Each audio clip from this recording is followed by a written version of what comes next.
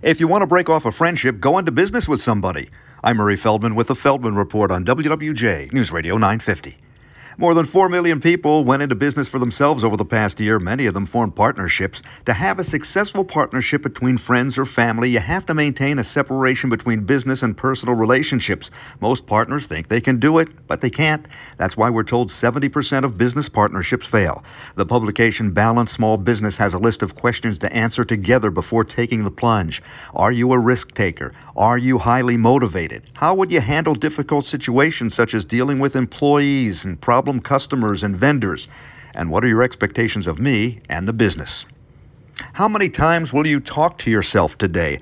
Studies indicate we may say up to 1,000 words a minute to ourselves. Career coaches say it can be healthy if those private conversations are upbeat with positive thoughts about how we can tackle issues or projects.